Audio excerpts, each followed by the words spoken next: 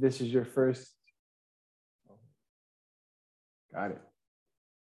So if this is your first time joining us at Young Urban Zen, the kind of the lay of the land or schedule of events, I guess that's the proper term. I'll be sharing some words for the next 20-ish or a little bit more probably this evening, since I'm talking about mistakes and there's a lot of them that have occurred. And then we will take some time to hear from the assembly, any questions or comments that folks want to offer. And then we'll have some time for you all to talk amongst yourselves in small group. And I think that's all I have to say for the introductory. So I want to start this evening, as many Zen folks do, by dedicating these words or this talk. And tonight I want to dedicate this to all of my teachers, especially my formal teacher, Abbot Ed. As indicated in the email that went out for this evening, I'm going to be sharing some words that were inspired by a chapter in Zen Mind Beginner's Mind called Mistakes in Practice. And like I just mentioned, I'm kind of an expert in making these mistakes, and my teaching counsel has certainly helped me get through a few.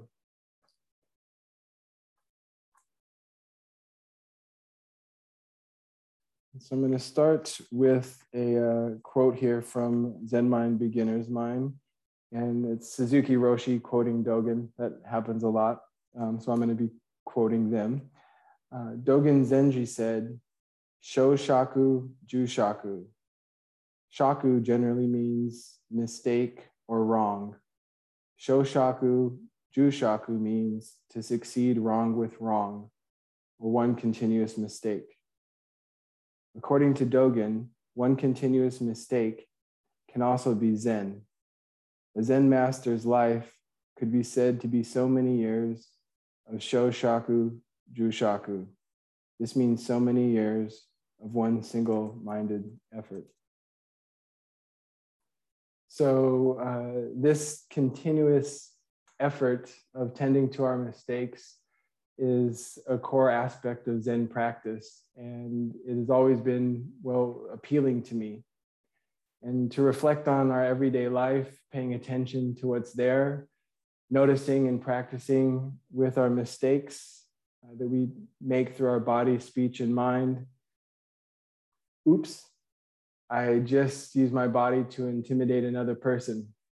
Perhaps, well, in my case, or in older days, a middle finger was involved. Or, oops, I shouldn't have said that to my partner. I could have did that more skillfully. Or most typically for me, I see that my mind is acting from bias, discrimination, greed, and so on. For me, the mistakes are really never ending. I have a long sleeve shirt on, but I could show you a tattoo that says mistake. Well, it doesn't really say mistake. However, I could say that it was probably a mistake to get it. And there's a good chance that if you practice and develop more of a practice, you'll start to see that you make more and more mistakes in life. And so fundamentally, we make mistakes, and sometimes those mistakes cause harm to ourselves or others. In service every day here at Zen Center, we have what we call repentances, and you may have heard them if you travel into different Buddhist spaces, but to share them with you, they go like this. All my ancient twisted karma, from beginningless greed, hate, and delusion, born through body, speech, and mind, I now fully avow. And so we really do say this daily, recognizing these, well, mistakes that we make and the harm that they may cause. So we really practice to attend to our life and these mistakes that we made. While our life can be seen, as Dogen said, as one continuous mistake, the chapter that I'm going to be referring to is actually just referring to the mistakes we make in our path of practice. And so I've always found this chapter useful. And so I thought I would share a little bit about it and then also reflect on some of the mistakes that I've made in my own practice. As we kind of open up this discussion, I did want to say that some of the mistakes that are brought forth may actually feel contradicting. And one way of understanding this contradiction is to think about your practice path. And as you practice and you go down your path, sometimes you may go too far to the right, and sometimes you may go too far to the left. And so that's why if you're around long enough, we have an emphasis on the middle way. We're kind of finding a balance between the relative and absolute. So for the purpose of this talk, try to just assess where you are today and know that a practice mistake today may not be so in the next moment. So I thought it would be cool to kind of cover a certain amount, or at least make more sense. So I'll cover about 10 practice mistakes here, and I have some 0.5s, which will make more sense as we go on. But these are probably 10 out of hundreds that you could make, but they're just what's most alive for me today. So the first two mistakes, Suzuki Roshi speaks to very well. So I'll return to the book for these. He says, there are several poor ways of practice which you should understand. Usually when you practice Zazen, and you could also substitute Zazen for life, you become very idealistic and you set up an ideal or a goal which you strive to attain and fulfill. But as I have often said, this is absurd. When you're idealistic, you have some gaining idea within yourself. By the time you attain your ideal or goal, your gaining idea will create another ideal. So as long as your practice is based on a gaining idea, and you practice Zazen in an idealistic way, you'll have no time actually to attain your ideal. Moreover, you'll be sacrificing the meat.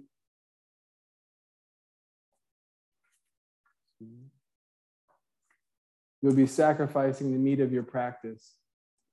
Because your attainment is always ahead, you'll always be sacrificing yourself now for some ideal goal in the future. You'll end up with nothing. This is absurd. It is not adequate practice at all.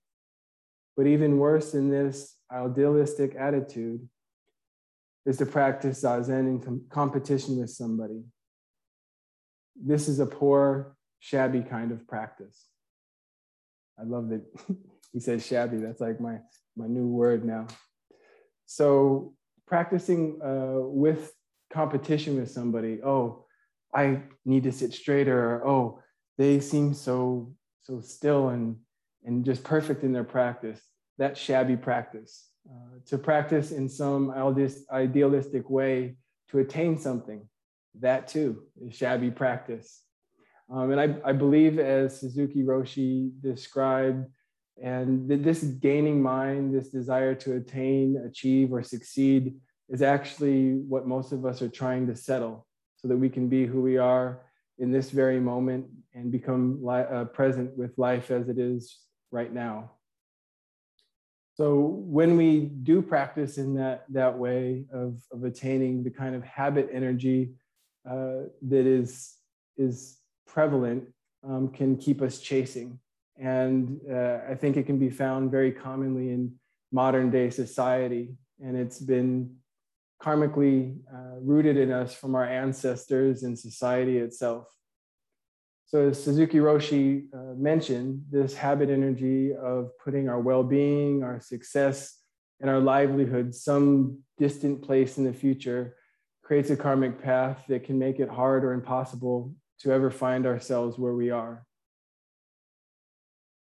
So even if we achieve this supposed goal or destination, our habitual energy, our way of being and kind of chasing a carrot really does not allow us to cultivate a sense of presence. And we usually just keep tossing ourselves into the next thing to achieve, or energetically, we really haven't learned how to be present. So again, that's why we practice and address our karma in this very moment. So mistake 2.5, because I think that this often comes up, is this difference between achieving or goal setting and intention. And so the mistake number 2.5 is not practicing actually with intention for the moment or your long-term practice. And so setting an intention is different from attaching to a goal or some type of achievement in the future. It's actually connected, your intention is connected to the present moment with a wholehearted trust in your practice, in your moment-to-moment practice manifestation. So mistake number 3 is another significant that my teacher, Abbot Ed, often speaks to, and that's not trusting your own Buddha nature. And so the big question that always comes up is, well, what's Buddha nature? And in part, I'm going to just refer you to our Dharma Talk archive that you can find at sfzc.org, or really anywhere that you find for a source of Dharma, because it's a talk in itself. But for the sake of this talk, Buddha nature in short is just being yourself, true to yourself, like a rock is a rock, a frog is a frog, complete in this very moment. And part of my personal view of practicing to trust yourself is having a love for yourself, and love, the type of love that's non-discriminating, that is really absolute. Love for your being, love for your existence. And not to say that we are perfect, but we are all deserving of love from ourselves. And this love can be obviously extended to other things and other beings. And then, of course, I will give you a couple of words that Suzuki Roshi had to say about that.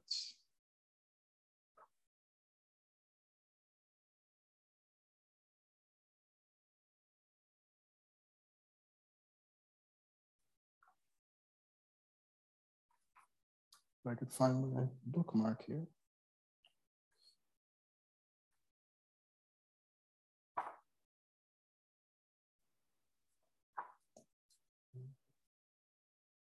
Oh, I can read it off of here. But the way that each thing exists is not to be understood by itself in its own realm of consciousness.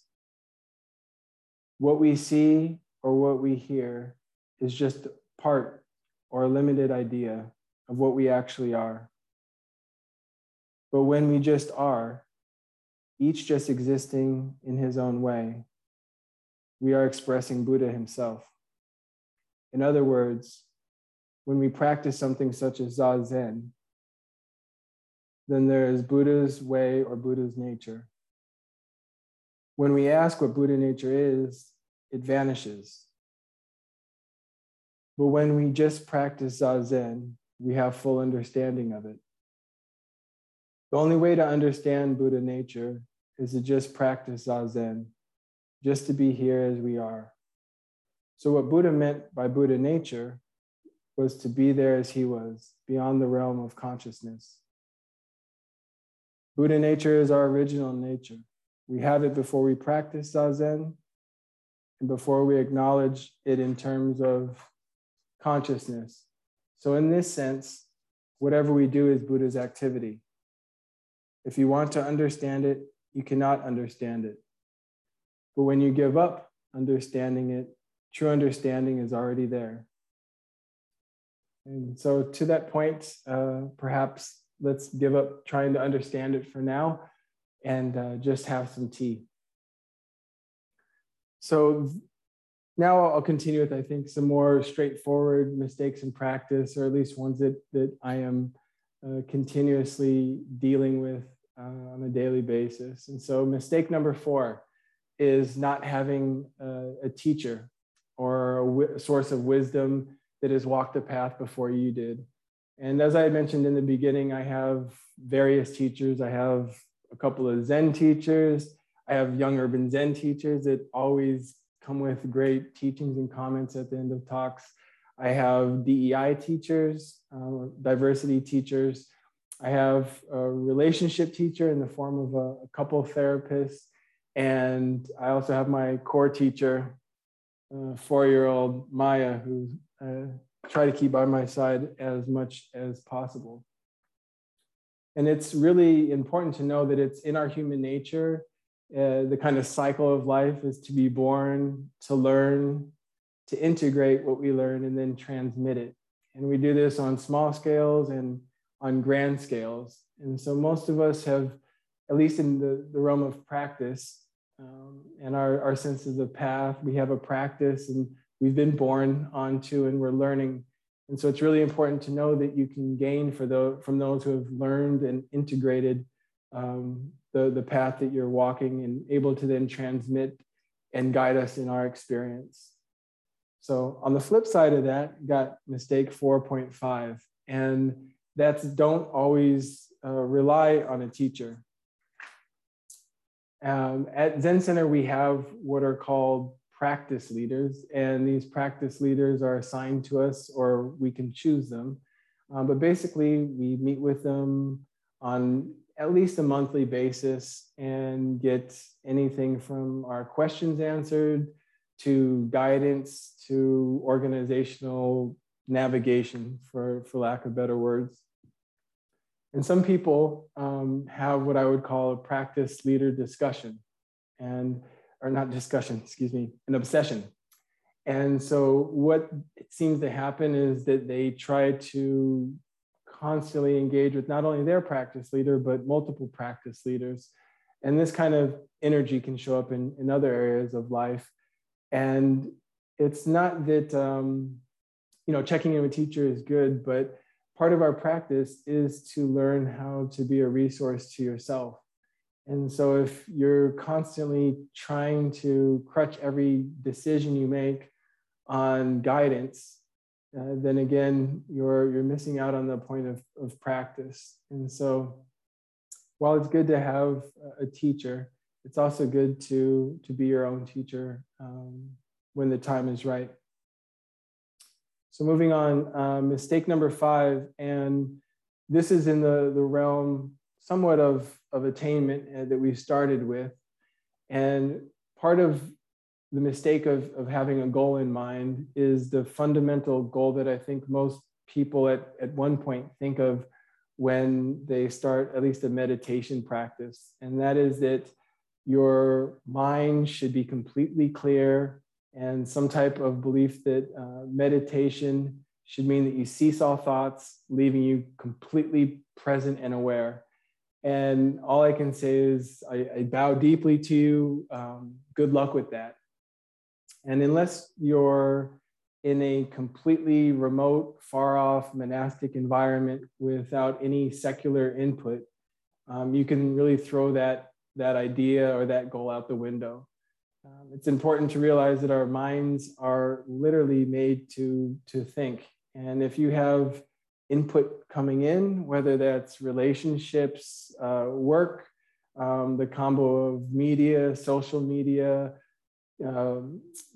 political information, social justice, et cetera, your mind will definitely spit out some of that which it's exposed to. However, the point with sitting, and particularly, are to form a different type of relationship with those things, so you can have a greater sense of ease, or don't get kind of hooked away, and can bring yourself back to the present moment and gain perhaps a little more sanity. So we're just going to move right along here. Practice mistake number 6 has to do with self-care. And something that I've observed with people who start to develop a pretty consistent and deep meditation practice is they can over-rely on that and kind of skip over other aspects of self-care. So at least in the monastery, monastic life, there's a lot of exposure to lack of sleep, a monastic diet, which might not be as full or robust as is most healthy, a renunciate lifestyle. And all these things can definitely lead to awakening. I mean, the historical Buddha did engage in years of asceticism, which almost led to their demise. While it does have value, I think to dabble in those areas, I think it's an overall practice mistake to fully dive in that way. So for myself, I like to keep at least things well-rounded when it comes to self-care. So it includes, again, a well-rounded and healthy diet, exercise, whether that's running, yoga, going to the gym sometimes, and then also healthy practices such as getting proper rest, mental health supports such as either somatic, trauma informed, or psychotherapy. And last of all, I think, and I should have probably prefaced with this, is just having some fun and cultivating joy. I should have said earlier that, really we're going to talk about mistakes, but part of that can also make people kind of serious. And so I think keeping a sense of levity and joy is very important. So overall, just don't use meditation for spiritual bypass and just kind of, meditating through life, so to speak. So mistake number 7 is similar to the teacher or the teacher point 5, but that's not to rely solely on a guide. And similar to, as I was saying, around a teacher, but this is more specific to guided meditations. So whether it's apps like Calm, Insight Timer, which we're actually going to do a short meditation from later. The advice in this mistake is don't only do guided meditations for your meditation practice, or even whether it's just the beginning of yas. So part of the point of meditation or developing a practice is the ability, or cultivate the ability, to rely on yourself to settle or bring awareness to your present moment. And if you've gotten too used to a guide, which totally can be helpful, I do use them regularly, it's not like you can go into the next maybe date that you're on or a job interview and sit down and be like, oh, hold on one moment, I gotta put in my earbuds and settle myself and do a couple of breathing techniques. You really want to be able to know how to be intimately connected with your breath and your psyche. And so sometimes it's good to put down the guide. So mistake number 8 is not trying on other styles or traditions, and whether that's religions, non-religions, areas of mysticism. I encourage you to learn about other traditions and shop around a bit, even though we're kind of advocating Zen here, which I do have to say can kind of encompass all. Okay, so you can bring anything in with Zen, but nevertheless, the mistake that I'm advocating to avoid here is to be curious, really, of how other people of past and present have related to what it means to be human and how to connect with this thing that we call life. I personally made this mistake. I came to Zen Center about 10 years ago and just fell in love with the practice. I knew almost from my first time in a Zendo that, yeah, this was for me. And for almost 10 years, I didn't step outside of the tradition except for like a couple of little workshops or guided meditations of sort. But it wasn't until I actually steeped myself in some Vipassana trainings that I really realized what I had been missing out on. And not only will it kind of inform you, but my belief is it'll actually highlight and kind of amplify whatever practice you do settle with to become more well-rounded and feel more connected. So don't be afraid to kind of look around. So on the other hand of that, again, I told you there's going to be some contradicting. In mistake number 8.5, the other mistake I've seen people make from time to time is not going deep enough in one practice and really just kind of butterflying around from Dharma center to Dharma center, tradition to tradition, religion to religion, and just kind of scratching the surface and not really kind of going deep. And there's a Zen saying that more or less goes, to do one practice fully is to do all practices fully. And in order to do this, it may be important for you to familiarize yourself with other landscapes, but at some point, try to stick to something. So that's 8.5. So probably it's like 9 or 10, but anyways, the mistake number 10 will actually, or 9, whatever one it is, it's kind of an offshoot of the last, except a little bit more nuance. And that's sticking too hard to an ideal practice or a prescribed practice of some sort. So not just a religion, but a particular way of meeting things. And this kind of sticking too hard can also include sticking too much to a set of ideas or beliefs. And so Suzuki Roshi, I'm going to read a quote, and what I feel that the following text points to is actually really relevant in considering some of the turmoil and conflict that we see in the world today, whether that be in the realm of politics, religion, diversity in thought, and in just general societal or world views.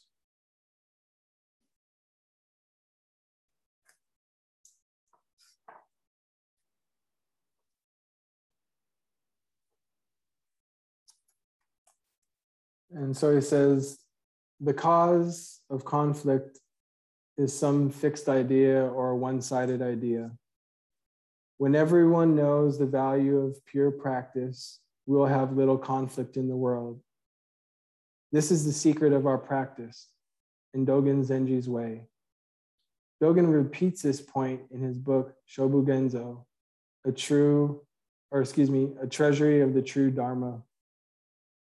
If you understand the cause of conflict as some fixed or one-sided idea, you can find meaning in various practices without being caught by any of them.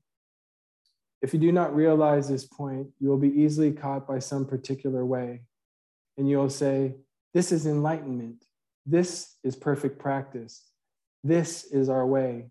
The rest of the ways are not perfect. This is the best way.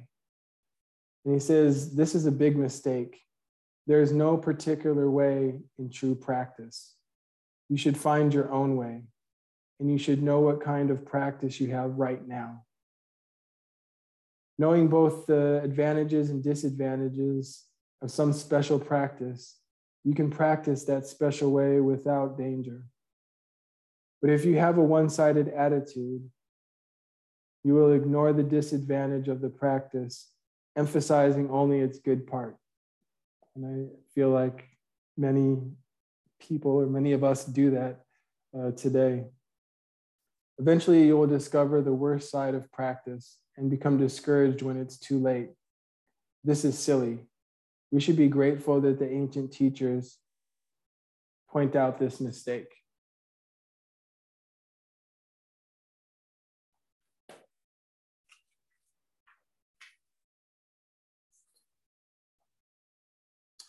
So before I close the talk, I know it was kind of heady.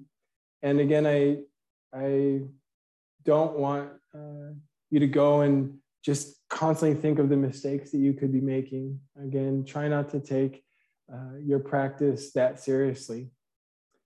So I wanted to close with two quotes that I thought kind of,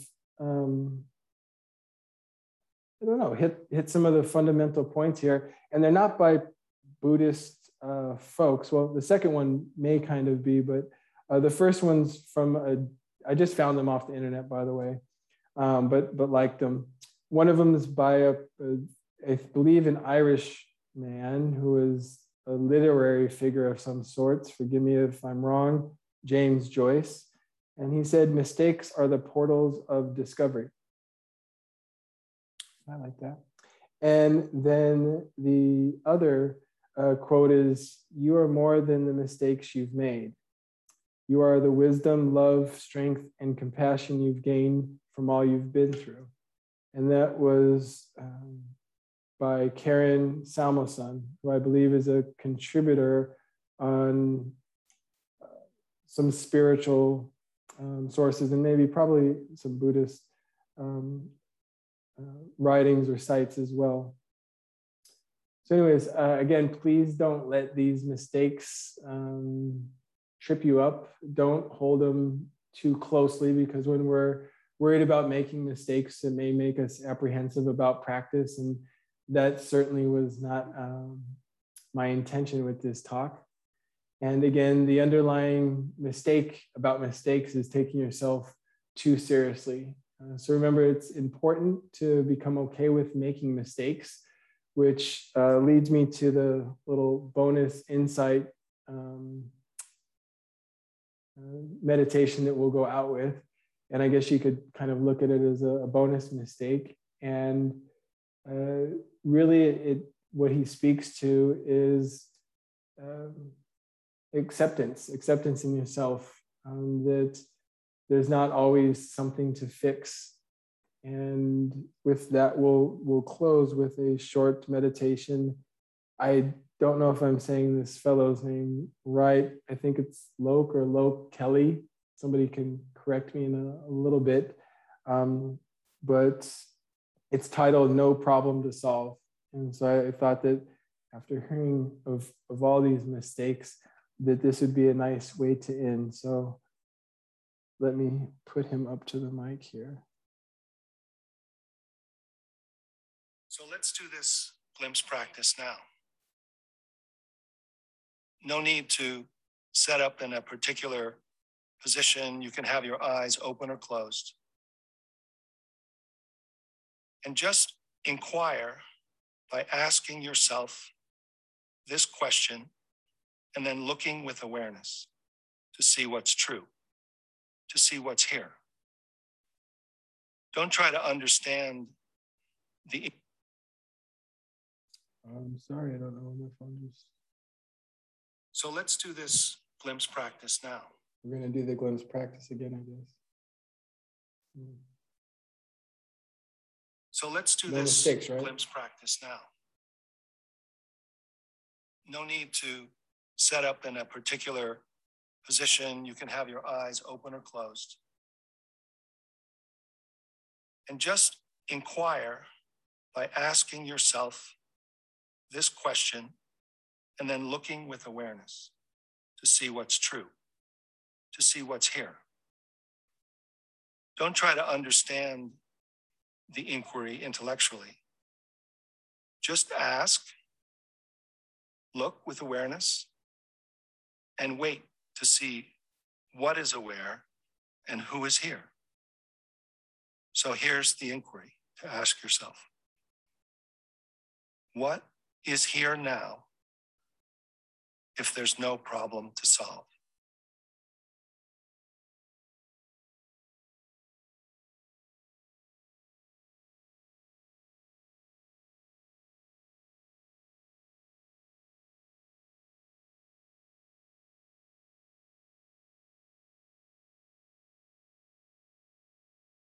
Notice what's aware, or ask yourself again, what is here now when there's no problem to solve on the level of identity?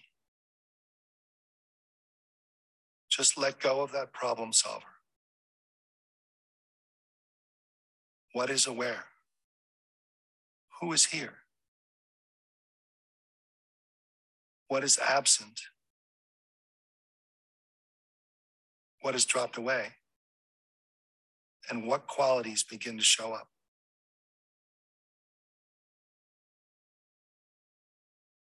When there's nothing to know, to create, or become, what is here when you are not the problem solver?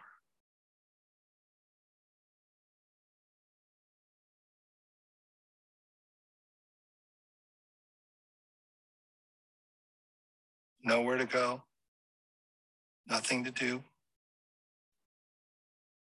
no one to become. Just now, what is here? See for yourself, feel into, experience directly the awareness that is essential, that is here.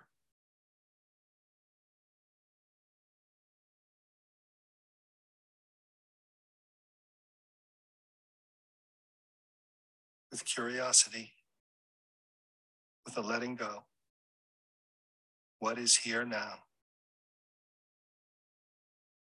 when there's no problem to solve?